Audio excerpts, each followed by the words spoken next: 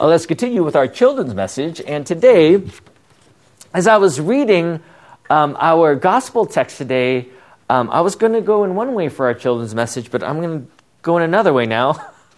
And it reminded me immediately of when my children were little, right? We'd be at the store, like at the big box store, getting our groceries or getting whatever we need. And sometimes what would happen? I would be looking at all the prices and all the produce. You know how I look at produce, right?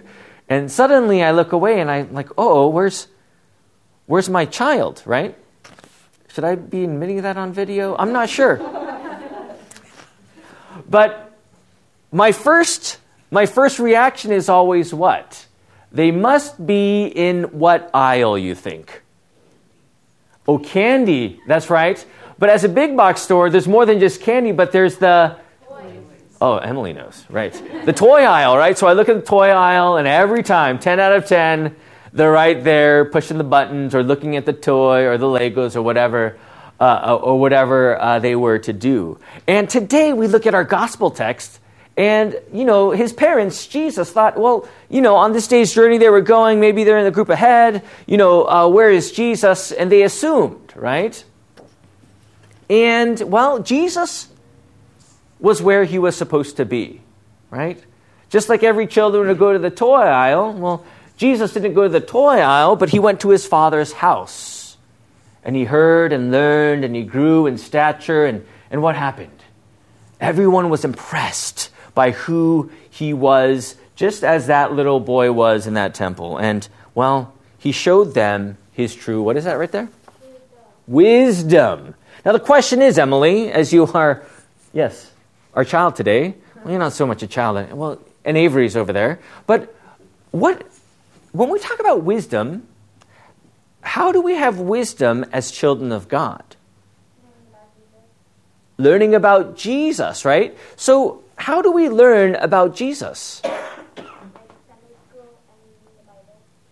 Very good. Bible study, right? And that's very important to go to because that's where your wisdom is continuing to increase, right?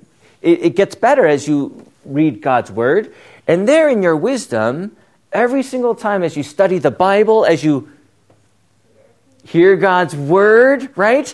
There you are gaining in your knowledge of the truth. And that truth always will be, yesterday, today, and tomorrow, Jesus Christ. That is your wisdom. I know you all study in so many different ways in school and all the different subjects.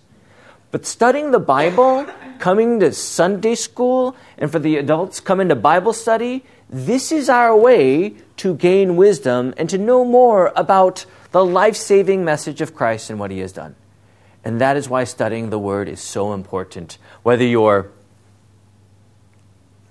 12 and 10, 9, or 90 and 100 years old, it's always the same. We need to always study as we learn about Jesus and what he has done for us.